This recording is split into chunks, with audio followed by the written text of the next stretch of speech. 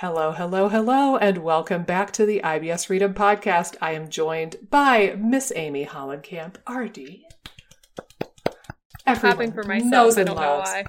And, I mean, why not? Go for it. It felt weirder to have only me clapping. Okay. So I'm glad that we had like kind of the audience effect. But also, if any of you are watching this on YouTube with video, you'll notice I'm in a different place now. It doesn't look really pretty yet. I haven't put anything on the walls, but I did survive the bulk of the move. And we only had one minor incident. I'm pretty sure one of the workers got a concussion lifting the damn elliptical. Oh no, okay. But, you know, well, did That's I tell not you on about your that? dime. That's what they have insurance for the employees of the moving company. Yeah, I would have been more worried if he wasn't still acting pretty normal. But did I tell you that story yet? No. Okay, we'll just derail for a quick second, and then I swear we're going to get into something useful to all of you. So, my husband has this elliptical that weighs like 8,000 tons. I don't even know. And the house that we moved into has like a 45-degree slope side yard to it. And the elliptical was going down into the basement floor. But like the staircase down to the basement, there's no way they would have rounded the corner and gotten the elliptical down. So they had no other choice but to go down the side yard. Well, I thought that they'd like strap it onto a dolly and have like I thought all three of the guys would be carrying it. No, two dudes. And they were just carrying it like this. So the elliptical is like up in the air, right? And they're holding it from the bottom, going down a 45-degree slope. I saw them go by and I kind of internally cringed and was like, oh God, oh God, oh God, oh God, this is bad. Maybe a minute or so, maybe 30 seconds or a minute goes by. And I hear a bang/crash. I don't know how to describe it. I heard a noise. And then I heard the one guy kind of yell at the other guy, like, oh, way to go, Mike, kind of a thing. Right. And then maybe like a minute later, he emerges with his hand on his head, blood running down his head. Oh my gosh. Yeah, like running down his head. And he just goes, I need a towel. Like, oh my God.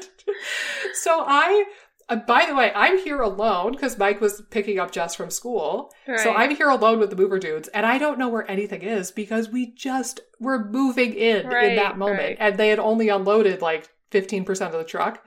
So I was like, oh my God. And I ran inside and luckily, thank God, past Nikki and past Mike were smart enough. We brought toilet paper and paper towels the first time we came to get the keys. And I knew right where the paper towels were. So I ran back, gave him a wad of paper towels. I kid you not, Amy. He was like, oh, thanks. He put the paper towels on his head. He held it on his head for maybe 4 seconds. And then he put his baseball cap back on top of the paper towels. And then he went back to work. And I was like, oh my gosh. Oh my God. The only thing I felt like I could do at least was like I kind of was monitoring his behavior throughout the day. And also, I had to keep reminding them to hydrate because it was a pretty warm day and they were sweating boatloads and I barely saw those guys drink water. So I was like the water police, telling them please drink more water. Do you need more water? I'll get you water from the house, ice. And they were like, oh, okay. They would take like a birdie sip and then continue on their day. And I was like, ugh. I'm so nervous for all of you. But anyway, so one person did not make it out unscathed, but the rest of the move, we made it in one piece unscathed.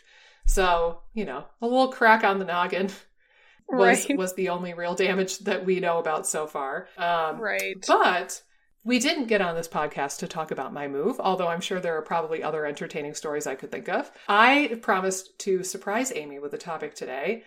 And this one might be a little bit, what's the word I'm looking for? I want to say visceral, emotional to talk about. And I don't know if you experienced this, but I think probably a fair amount of our clients or patients have experienced this. And that is body disappointment. Like just feeling like your body has let you down or feeling like your body hates you or feeling like your body's broken somehow. I don't know if you experienced that a lot in your SIBO journey and your IBS story, but I know definitely when I had the IBS years ago, like there was a distinct feeling of like, my body let me down. Why is my body doing this to me? Et cetera, et etc. And then I'll share another kind of incidents when that happened as well. But I'm curious, did you have any of those kind of feelings or emotions when you were going through your healing journey? Yeah, it's super interesting. I don't know if I necessarily linked it to like specifically my body, but I definitely had a sick mentality where I was like, oh, I'm sick, I can't do this. Yeah. Or like, I can't go after my goals or pursue this passion because I don't have the energy. Like, that sucks. I can't believe I'm in this situation. So there was definitely that. Like, I think for me, there were also things that were quietly facilitating that as well. So the degree of supplements, the degree of research I was doing, the hyper focus on getting better was just sort of exacerbating that feeling too. Yeah. There was less living. Again, I think it became more about having an imbalanced gut health journey to life balance. So I think for me, again, like, there was this mentality of I was too sick to live the life I wanted to live. Yeah. And so I had to fix the gut problem before I could do anything else. Which, again, I think is the same thing you're just talking about, where it feels like, oh, I'm broken and I have to fix this problem before I can move forward with my life, which didn't serve me well, wasn't the most productive mental headspace to be in for me to move forward. I actually think, again, for me to move forward, it really took shifting that mentality to include things that could be really beneficial to my life, which then impacted my gut health journey, and again made me feel less broken, less focused on the gut side of the equation. Less I remember one time specifically that was terrible for me, I think, mental wise, just because, you know, I had been a college basketball player, so I played basketball my whole life. I know we talked about like the story in the past where it was like so nice to get back to playing basketball again, like recreationally on teams and things like that. But there was a period of time where I was so weak, I'd lost, 30-ish pounds. And there was like a game at my work. So this was back when I was working as a marketing analyst before I went back to school. And again, it was just a game with different floors of our building. Our building had 4 floors. Okay. So each floor had a team that they put together. And so I was playing on this team. Can I interrupt you and just say, in my brain, the way I'm picturing it, I know your husband loves The Office, and I know you've watched at least some of it, but have you seen the episode where, like, the different branches of Dunder Mifflin get together and play, like, volleyball and have a picnic together? Yes. Yeah, that's what I'm picturing in my mind's eye. So I'm picturing, like, all of you wearing Dunder Mifflin t-shirts, but they're all, like, different colors to represent your branch. But continue. Right. It would be Paycor would be the company that I worked for. Okay.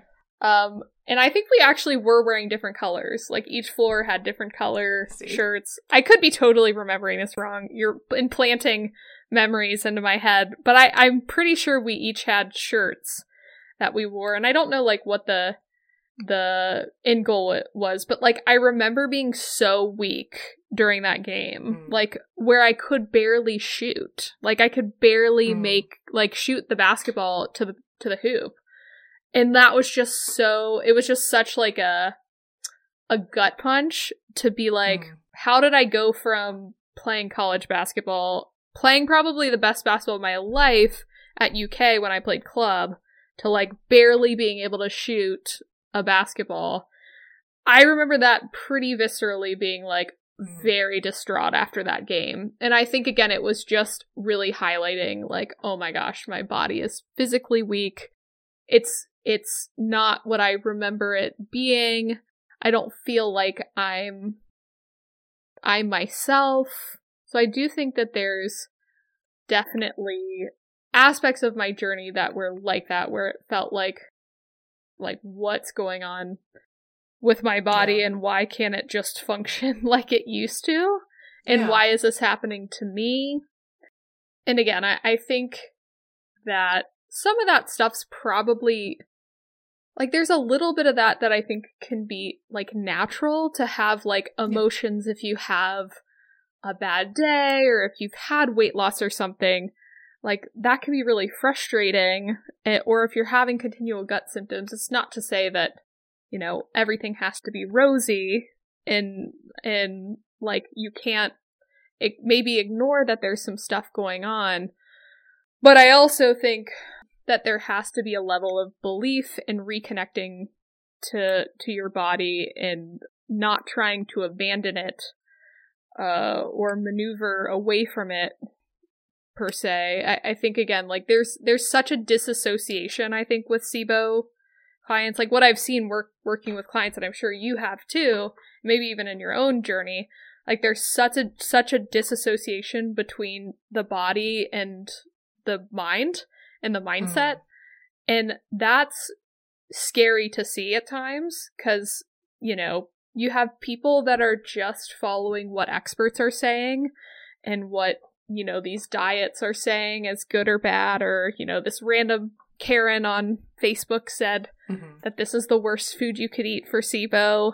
And again, like, you lose your ability to actually listen to your body and to appreciate your body and what does work for your body when you have all these messages that are clouding your mentality, maybe even unknowingly a lot of the time.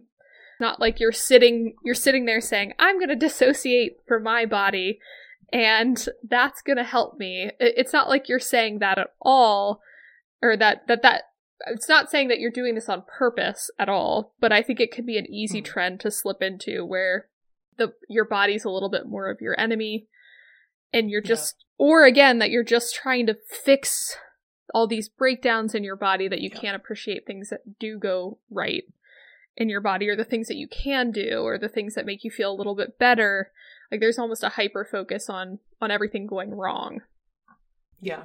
Well, and it makes sense on a couple levels because I think that difficult situations are easier to accept if we can label the bad guy or point the finger or the blame. And if it's something with your own health, like obviously there are some scenarios where you could blame the other person. Like I've heard stories from patients where they had no symptoms of gallbladder issues whatsoever. They had run-of-the-mill IBS, and that it was recommended that they yank out the gallbladder, and then, shocker, it did nothing for the IBS, or it made it worse.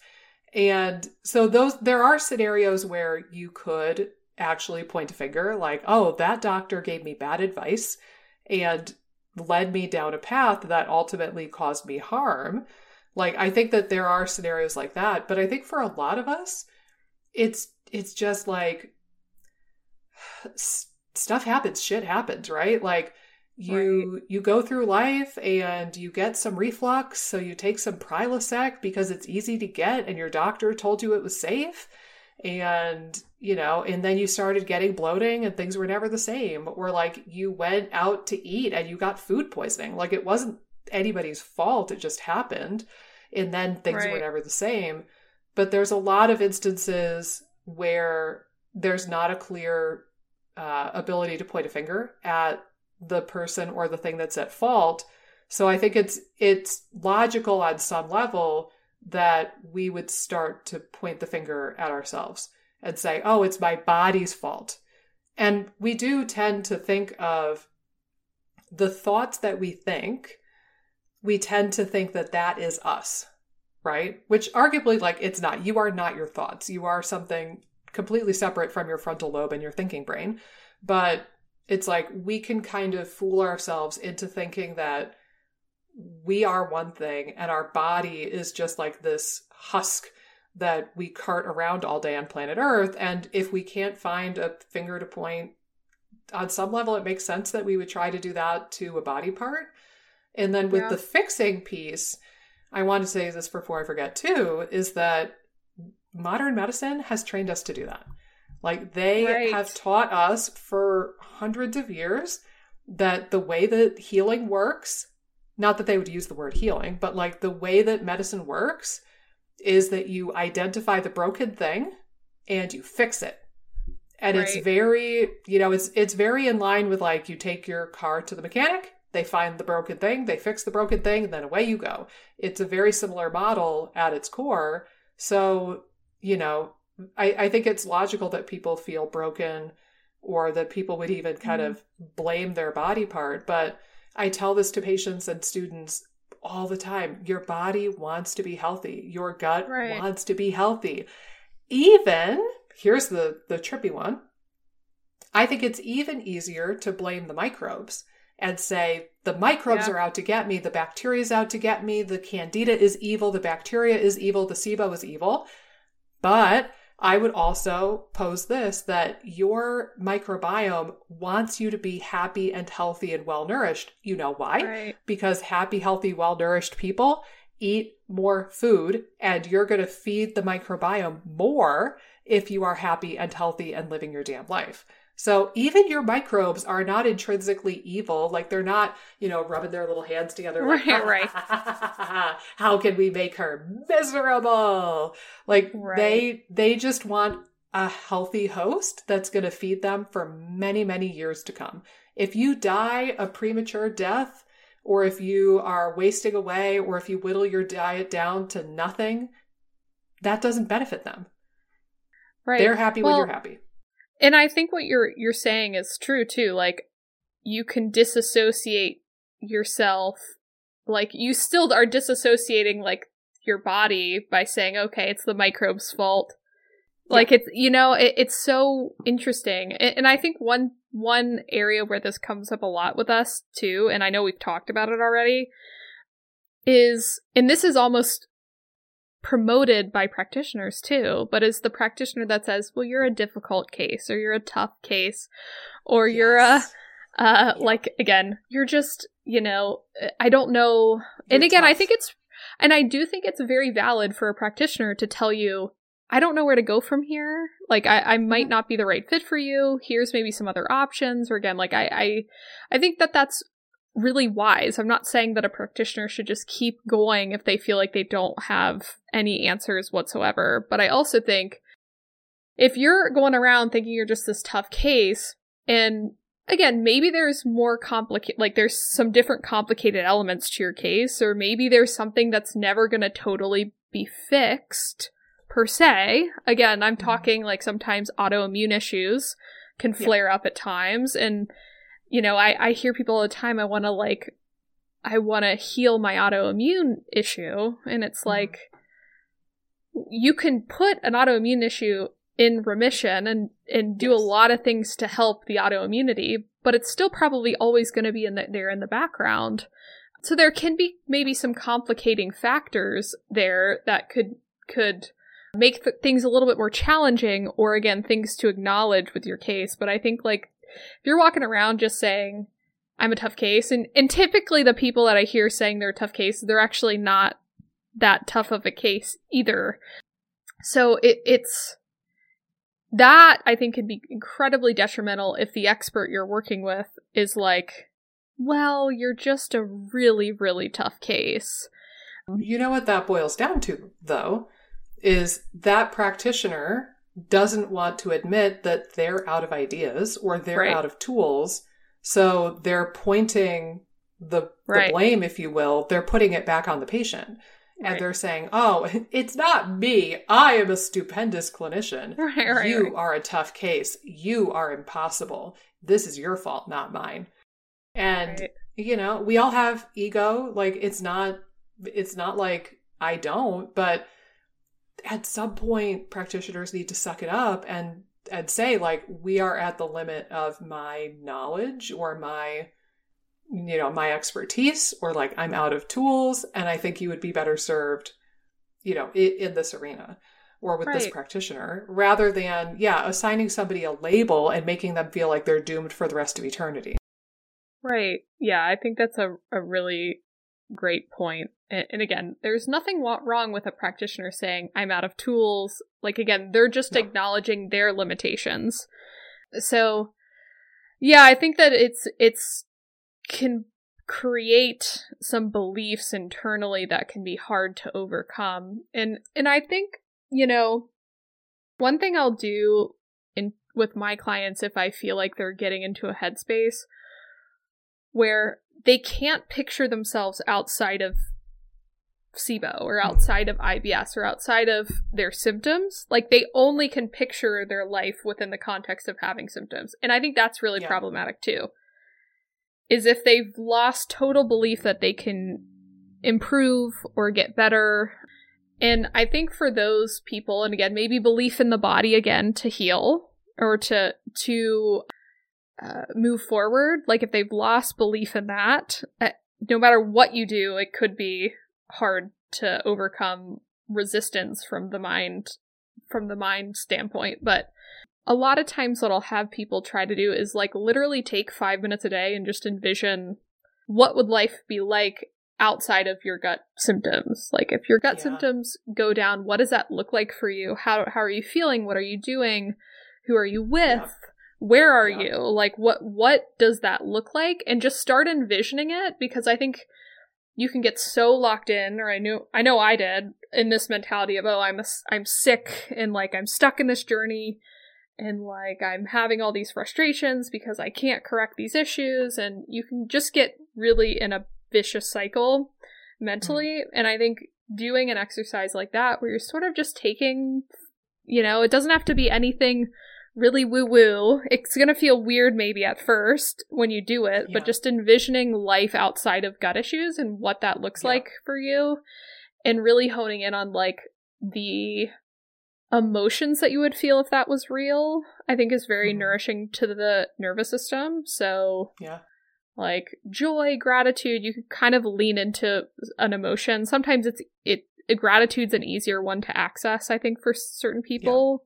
But again, there's different emotions you could lean into in the visualization. But I think doing a little bit of that work can be really helpful. I have a client I'm working with now who is like, hasn't scheduled a trip yet, but again, has had a little bit of a difficult journey gut-wise. She's finally making progress, and like she's doing little things that kind of put her closer to her goal. She really wants to go to France, like Paris, with her husband. Like that's a big goal of hers. Like, she hasn't really been able to travel. So she's like, she bought a beret, she's envisioning herself That's so adorable. On a trip in Paris. So yeah, I know. She told me that last session I had with her. I was like, oh my gosh, precious. I love that. But again, I think like that's something that can be really powerful. It sounds sort of like woo-woo and like, I don't know, like visualizations is a weird thing. But I do think the nervous system, from a nervous system mental standpoint, manifesting or doing some sort of visualization, and maybe you just find sort of the right strategy in that for you. But even if you do it for 5 minutes or something each day, I think that can be really helpful, and just kind of sitting in that visualization a little bit can help you believe that it can come true the more you manifest it. Yeah. And I love that you bring this up too, because honestly, I thought that visualization was the most woo-woo bullshit stuff I'd ever heard. And I think I might have shared this. I remember my rowing coach, freshman year of college, one of the things that he wanted us to do, and he gave it to us as like an assignment once. He said, I want you to go back to your hotel room, because we were traveling for a race. And he said, I want you to go back to your hotel room tonight, and I want you to like sit and just visualize winning the race tomorrow. And, just take a couple of minutes and imagine the strokes, imagine crossing the finish line and winning the race. And I remember thinking, no way, Andrew. No. If I have a spare moment, I'm going to sleep. Like, I'm not going to sit there and twiddle my thumbs and imagine winning the race. Please. But there's some really weird and fascinating research on this. And just one of them I'll throw out there, because I happen to remember it. I don't remember the year of the study, but it was a study in humans. I believe it was college-aged young men. And they divided the group into 2 groups. And they said, okay, group A, you're going to do weightlifting 2 or 3 days a week, whatever it might have been. You're going to do weightlifting with, a group or a coach or something 2 days a week, and you're going to do that for 6 weeks. and they measured their strength pre-intervention and post-intervention. And obviously, after 6 weeks of lifting weights, they got stronger, right? Group B, they told those people to sit on their ass and envision that they were lifting weights. They did not lift any weight whatsoever. They sat on their keisters and just pretended that they were lifting the weights. You want to know what happened? They had the exact same gain in strength pre and post testing. And it was not a teeny bit. It wasn't like a 2% increase in strength. Right. It was like a 24% increase in strength in the testing. And it's just like, how did that happen? And if I remember correctly, I think, and it might be that I'm blending two studies together in my head, but I think it was the same study. They measured testosterone and their testosterone went up also. Yeah. Like chemical changes in the body. You can't even, right. You can't form an argument that proves that that is bullshit if a measurable hormone in the body responded to just pretending that they were lifting weights, twice a week for 6 weeks or whatever it was. Right. Bananas. It's like the best example of how our beliefs can shape our biology in ways that we probably don't understand at all to the extent of how much that can affect things. But I know Dr. Dispenza, he's a big visualization guy. And I haven't read all his works, but I know in one of his books, he talks about two studies. One of them similar to the one you mentioned, but they had people in casts visualize. Like they had two groups that were wearing casts or whatever, and one group was told to do this exercise in their head mentally. And basically when they took the cast off, the group that didn't do that and the group that did, the one that did had like 25% more muscle mass when they took the cast off compared to the ones that were just in the cast. So crazy. There was also a piano, and I can't remember the piano study he mentioned, or the piano, I don't know if it was a qualitative observational study, but it was basically like people were visually learning how to do the piano. I forget how it went, but basically that one, the people that were doing the manifestation or visualization of playing the piano, like actually looked like they had been learning. Yeah. Physically. It's very strange. Again, there's a lot of really interesting stuff on visualization. And again, I was with you. I they always say like envision the ball going in the hoop before you shoot your free throw and things like that. And I think sports psychology understands it probably more so than just the general population. But it's super fascinating. And again, I've seen it be really helpful in a couple different arenas with my clients. Like, I think just generally... What are you doing to your microphone? I don't know. But just generally, I think it's helpful to envision yourself outside of the gut issues, which is sort of a different goal. But I also use it for food intros all the time as well. So... yeah. There's kind of different ways to use it as a tool, but I think especially if you're feeling like you're just on this uphill journey and you're having a hard time seeing yourself on the other side, doing some visualization work could be really helpful. Yeah. Yeah, I think so too. I think it's something that, it's free. Right. So like, even if it doesn't work, what do you have to lose? You sit quietly for 5 minutes and like rest or what, like, even if it does nothing for you, it's 5 minutes of quiet time that you probably need. First of all, it's free, so it doesn't cost you a dang thing. But also, there is pretty good quality evidence that it will probably be helpful, at least in some way.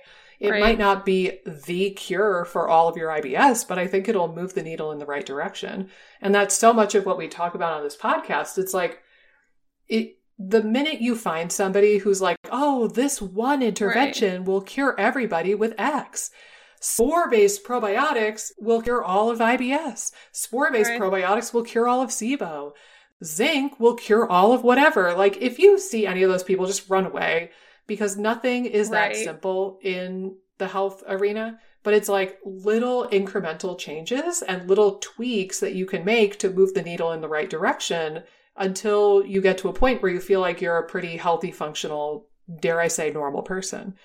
But It's hard to, I think it is kind of hard to get at some of this stuff because it feels woo-woo or it feels like bullshit.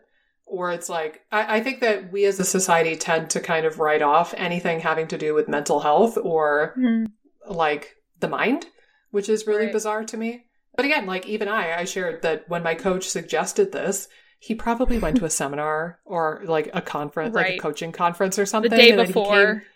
And he came back on Monday and was like, yeah. But, you know, I think that this stuff has a lot of merit. And to your point earlier, like if you feel sick and weak and like you can't even wrap your head around what it would be like to play basketball, like maybe even just watching a video of you playing basketball from when you were younger, or like looking at pictures of yourself, you know, rowing or running, like even something like that is kind of an exercise in visualization. So if sitting quietly and envisioning stuff doesn't really float your boat, well, dig out some pictures, dig out some old DVDs or VHS tapes if you're old like me, because I still have VHS tapes of stuff from when I was a kid and a teenager. Or even like if you like to draw, doodle it. Like for a while there, and like I don't know if this was it necessarily, but I think it was helpful. I was doing that, like I was just drawing the things that I wanted to like bring into my life for a little while. And it was just like a little hobby, like I would doodle a couple of things.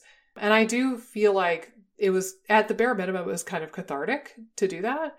But like I didn't find it as appealing to just sit quietly and envision it. So I drew it. Right. If you don't like art and you don't like drawing, maybe just write, you know, like a journal entry almost, or write it as a short story. Like write the short story of the day Amy played basketball and kicked ass. Right. You know, or like whatever it might be for you, the day that Susan ate broccoli again and felt great.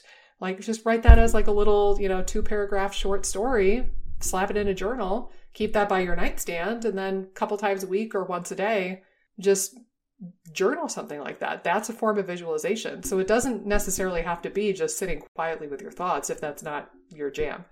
Yeah, and I think that's such a great point. And I think anytime you feel a little bit like disassociated with yourself, just in general because of the gut issues, like you don't feel like yourself when you're in the midst of the journey, anything that makes you feel more like yourself can be really helpful. So again, like whether that's basketball or something, like even again, doing the passions that bring you joy, you know, it might not be perfect, but it makes you feel more like yourself.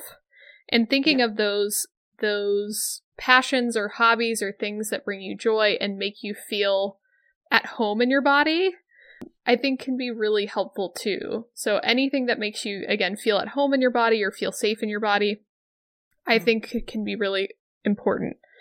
I did too want to talk a little bit about like if your body changes like physically, because I think that can be a really weird thing to wrap your head around too. I know like I deal with a lot of people that lose weight, and I know you do too. And again, personally, I lost a bunch of weight when I had SIBO, and it was scary. Everyone was concerned around me, rightfully so, but when everyone else is anxious around you and concerned around you, that can like make things worse as well too, because you're just feeling the concern, and again, you're feeling broken the more people's concern there is on you, or at least that's kind of how I felt.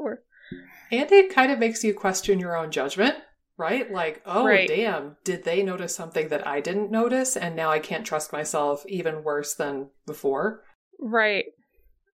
So again, I think that there can sometimes be like, if there's physical changes too, like a weight loss, from a weight loss standpoint in particular, I think that can also feel like your body's like working against you in some way. And then other people are kind of like concerned, and rightfully so. I think there can be some stuff that comes up if you're physically changing, and getting to the point where and working with someone that can help you gain weight actually helps mentally a lot as well too. I think there's even just a lot of fear that comes if you're getting to a certain weight. I mean, there's definitely people that I talk to where it's like, oh my gosh, I'm at a certain weight that I'm really freaked out by. I had one client who, like, her providers were threatening to put her on TPN, which is like a pretty advanced reaction considering that she could tolerate things orally.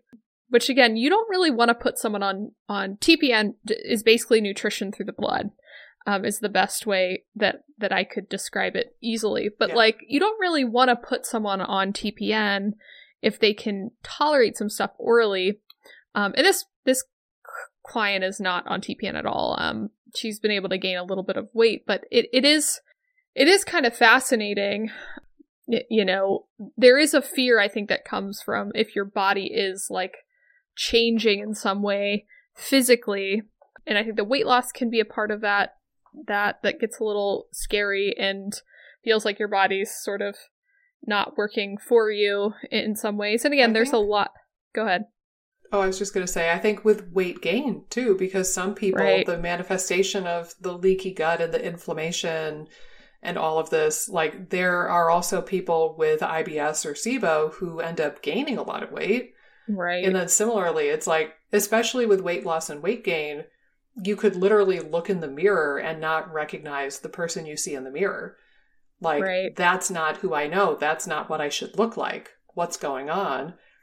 And similarly, like, I've had patients who are trying to eat, you know, just salads and plain boiled chicken, and they're doing, like, the cleanest, quote unquote, blandest diet, and they're still gaining weight. And they're working out like crazy and they're still gaining weight.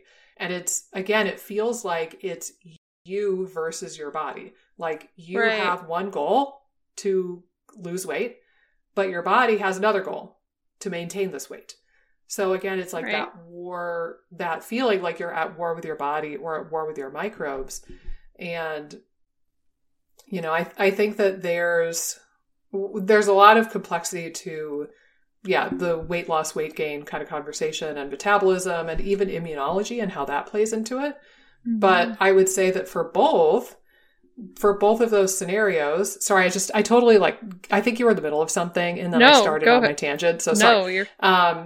But I think that with both of those situations, with weight loss and weight gain, a lot of it is rooted in inflammation too. Mm-hmm. So don't underestimate the power of anti-inflammatory strategies in addition to, you know, probiotics, prebiotics, antimicrobials, whatever you're doing for the microbiome. I think that with the inflammation, for some people, it manifests as weight loss because the inflammation probably is irritating to or degrades the mucosal lining and leads to malabsorption or malnutrition. And it probably F's up their hormones and their metabolism a bit. And I think for some people, the barrage of, like, endotoxin exposure and inflammation, it gets their immune system all riled up. And then that tends to influence the adipocytes. And it's like, it's weird because one person can become inflamed and have weight gain, and another person becomes inflamed and they have weight loss. And I think there's probably some kind of, like, genetic and environmental kind of things that play into that, like which one you might skew more towards. But I think that inflammation is a root that doesn't always get talked about. Like, when there's weight gain and weight loss in the SIBO space, it's just this hyper focus on the microbes or hyper focusing on, like, how do I nourish myself while also starving the SIBO? And it's like, well, you could do those things while also thinking about doing, like, some broccoli seed extract or turmeric or resveratrol or green tea, something anti-inflammatory to kind of help ease that metabolic inflammation, if you will. Yeah, it's a great point. We should probably do a whole episode on weight management in general with things like SIBO and IBS. We should, but I want to preface, and if we do that episode, I'll preface it then too. I would not consider myself a weight loss expert in any way, shape, or form. So if that's your primary goal, I don't recommend working with me. Well, and I would say in general, when I'm saying weight management too, I'm thinking people wanting to maintain, again, like, gain weight and people that might want to lose weight generally, what does that look like? And I'm not a weight loss expert at all either. But I think, again, like some of these things could be interesting for people just to get an understanding of what could drive weight loss and weight gain. But I think the other thing that's strategies to implement. Yeah, and I think that one thing to really keep in mind whenever weight is changing is that it's not going to define you either way. It's something maybe, again, I think having concerns if your weight's shifting rapidly in one direction or another is certainly something to question and try to understand, but it's not necessarily something that's like defines who you are or anything like that. I think that there's a lot of, it's very easy sometimes just culturally if you're gaining weight to, have what's going on the scale define you. And I think, again, there's a little bit of that goes on when you're losing weight too, where it feels overwhelming. So again, I think that's important to note. The only other thing I think to add to this too is I think even the way people see their bodies if they're bloated or having symptoms can also be another body image type thing or feeling like, because there's definitely people that I've worked with, and again, I don't know if you've noticed this much, where it's like their main concern is how they look with the bloating. And again, like, that's not necessarily something to totally not be concerned about, but there's almost like a hyper focus on after they eat, looking in the mirror and being like, oh my gosh, I feel super, or I'm bloating up majorly.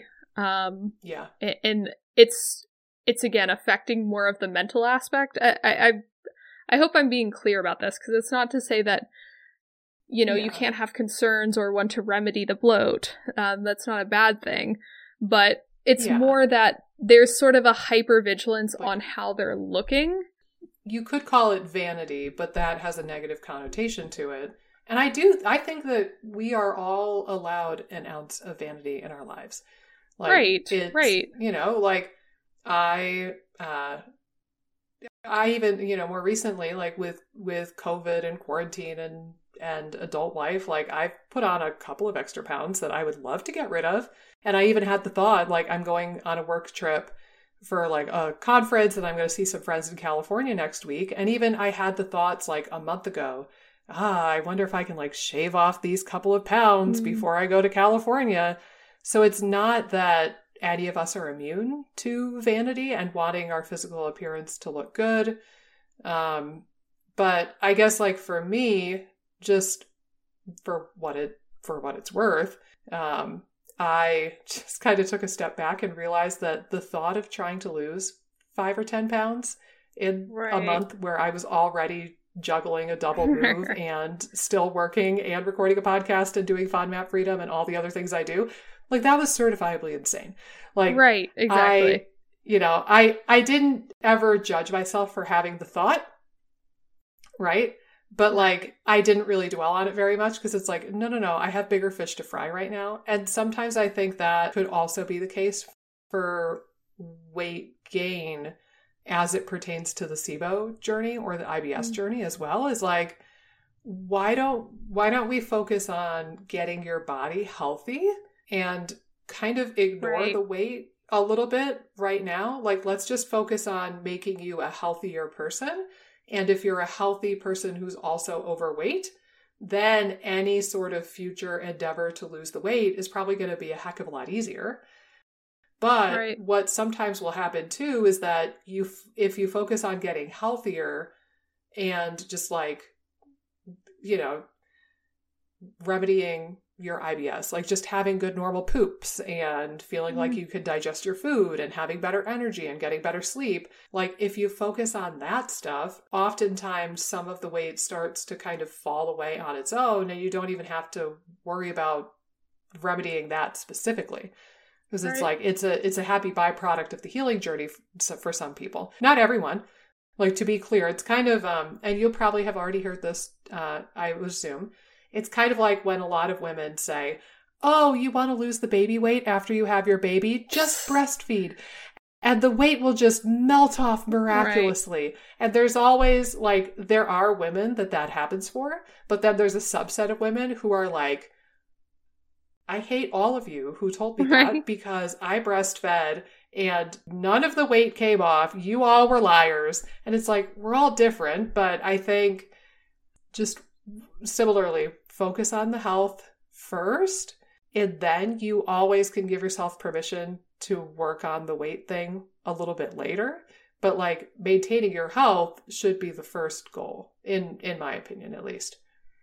Right. And I think, again, like in the examples too of people that just like don't like how they look when they're bloated, like, and again, it's not to say that that's necessarily a bad thing. Like what you're saying, we all want to look a certain way. We all like looking a certain way. Mm-hmm. But I think it's more of the scenario where you don't want to get so wrapped up in hyper focusing on how you're looking that you're missing other key elements, or that's holding you back from doing things that might move you forward if you're always worried about any changes in the bloating that could happen, or again, that sort of thing. So I think, again, there's sort of, there's other things to potentially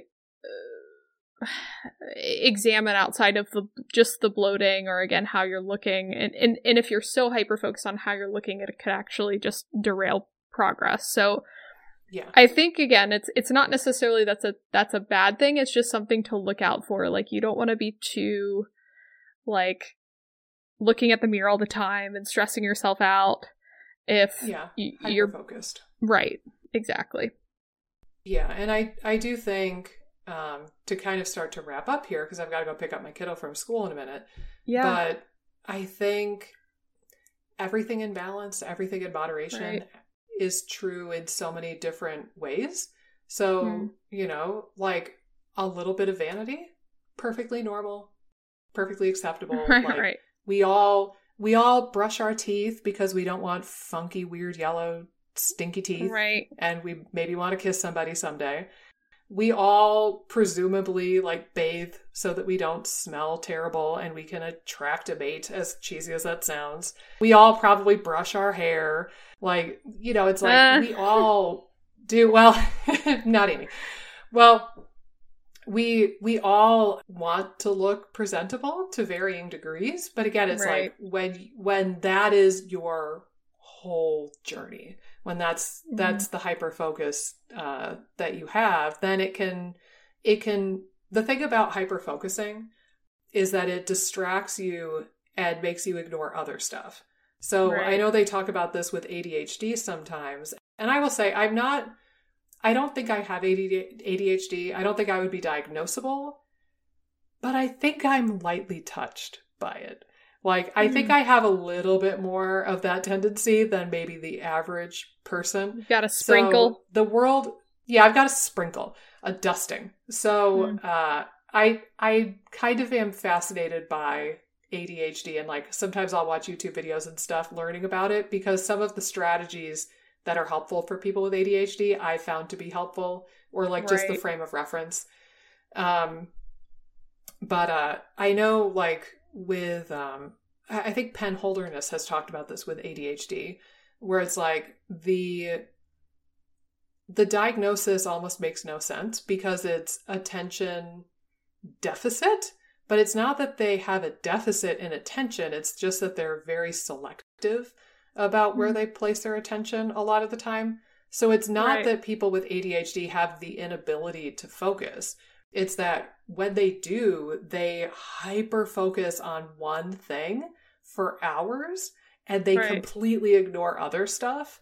And they appear to be zoned out. But I know like when they were talking about The Amazing Race, I think that because the Holderness family was on that recently, they were saying that Penn's ability to really hyper focus and just totally lose himself in one task and ignore everything else around him came in really, really handy at various points. So like, I think that that's the issue though, with hyper focusing on any one symptom or any one thing, is like, you're gonna start missing out on other stuff. Like you could literally be starving yourself and overworking yourself to death because you're so hyper-focused on weight loss, and you don't even realize that that is exactly what's entrenching you in the inflammation that's keeping the weight on. Or that's entrenching you further in the IBS and the dysbiosis that you're so desperately trying to remedy. Right. Or if you're so busy trying to starve the SIBO, and that's leading to a calorie deficit, and then you're losing weight because of that. Like, again, I think you're right. It's with so many things, being over-focused or hyper-vigilant on certain areas is not going to be helpful for you in the long run. Yeah. And I think I just want to wrap up by saying, also try to approach things when you can with some curiosity and context for the situation. So, like, I think that a lot of people develop habits and patterns, and like, by patterns I mean like things with like your mental health that you kind of habitually do, or like tendencies that you have.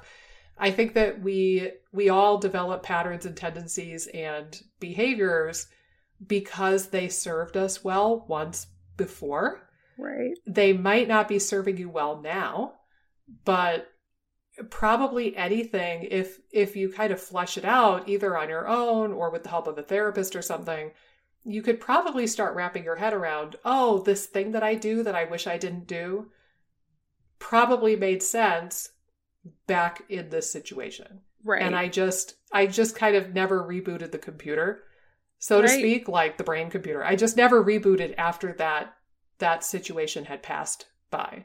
Right. And I'm running on some old crappy programming. So similarly, like, if you're kind of curious and you kind of just wonder, like, all right, this thing about my body that I don't like, or this thing that I do that I don't like, I wonder why it developed. Like, why did I start doing that? Or why did my body start doing that? And try to resist the urge to point a finger or blame yourself or anybody else, and just kind of like explore that a little bit. I think that curiosity would serve all of us well. But in this kind of world, I think especially, because where you have curiosity, I think you naturally start to let go of judgment. And that's probably one of the most healing things you can do. But another good thing for healing purposes is setting boundaries. And I am so sorry, my dear. I would talk to you for so much longer, but I need to skedaddle and go pick up Jess from her school. Yes, you do. We don't want her waiting for you. Well, yeah, she will be mighty unpleased with me if she's the last kid in the school pickup line. So, and she lets me know when she's disgruntled with the service she receives. Oh, wow. So I'm gonna go pick her up from school. But as always, guys, thank you so much for tuning in for the IBS Freedom Podcast. I hope my background looks prettier next time. I'm sure it will be. But in the meantime, you know what to do. Leave us that 5-star review if you think we earned it. Say hi to us on Instagram. Amy is at Amy_Hollenkamp_RD. You can hear the enthusiasm in her voice, people. Yes. And I am at Triangle Guts because I'm in the Triangle of North Carolina. So until next time, we will see you right back here on the IBS Freedom Podcast. Take care.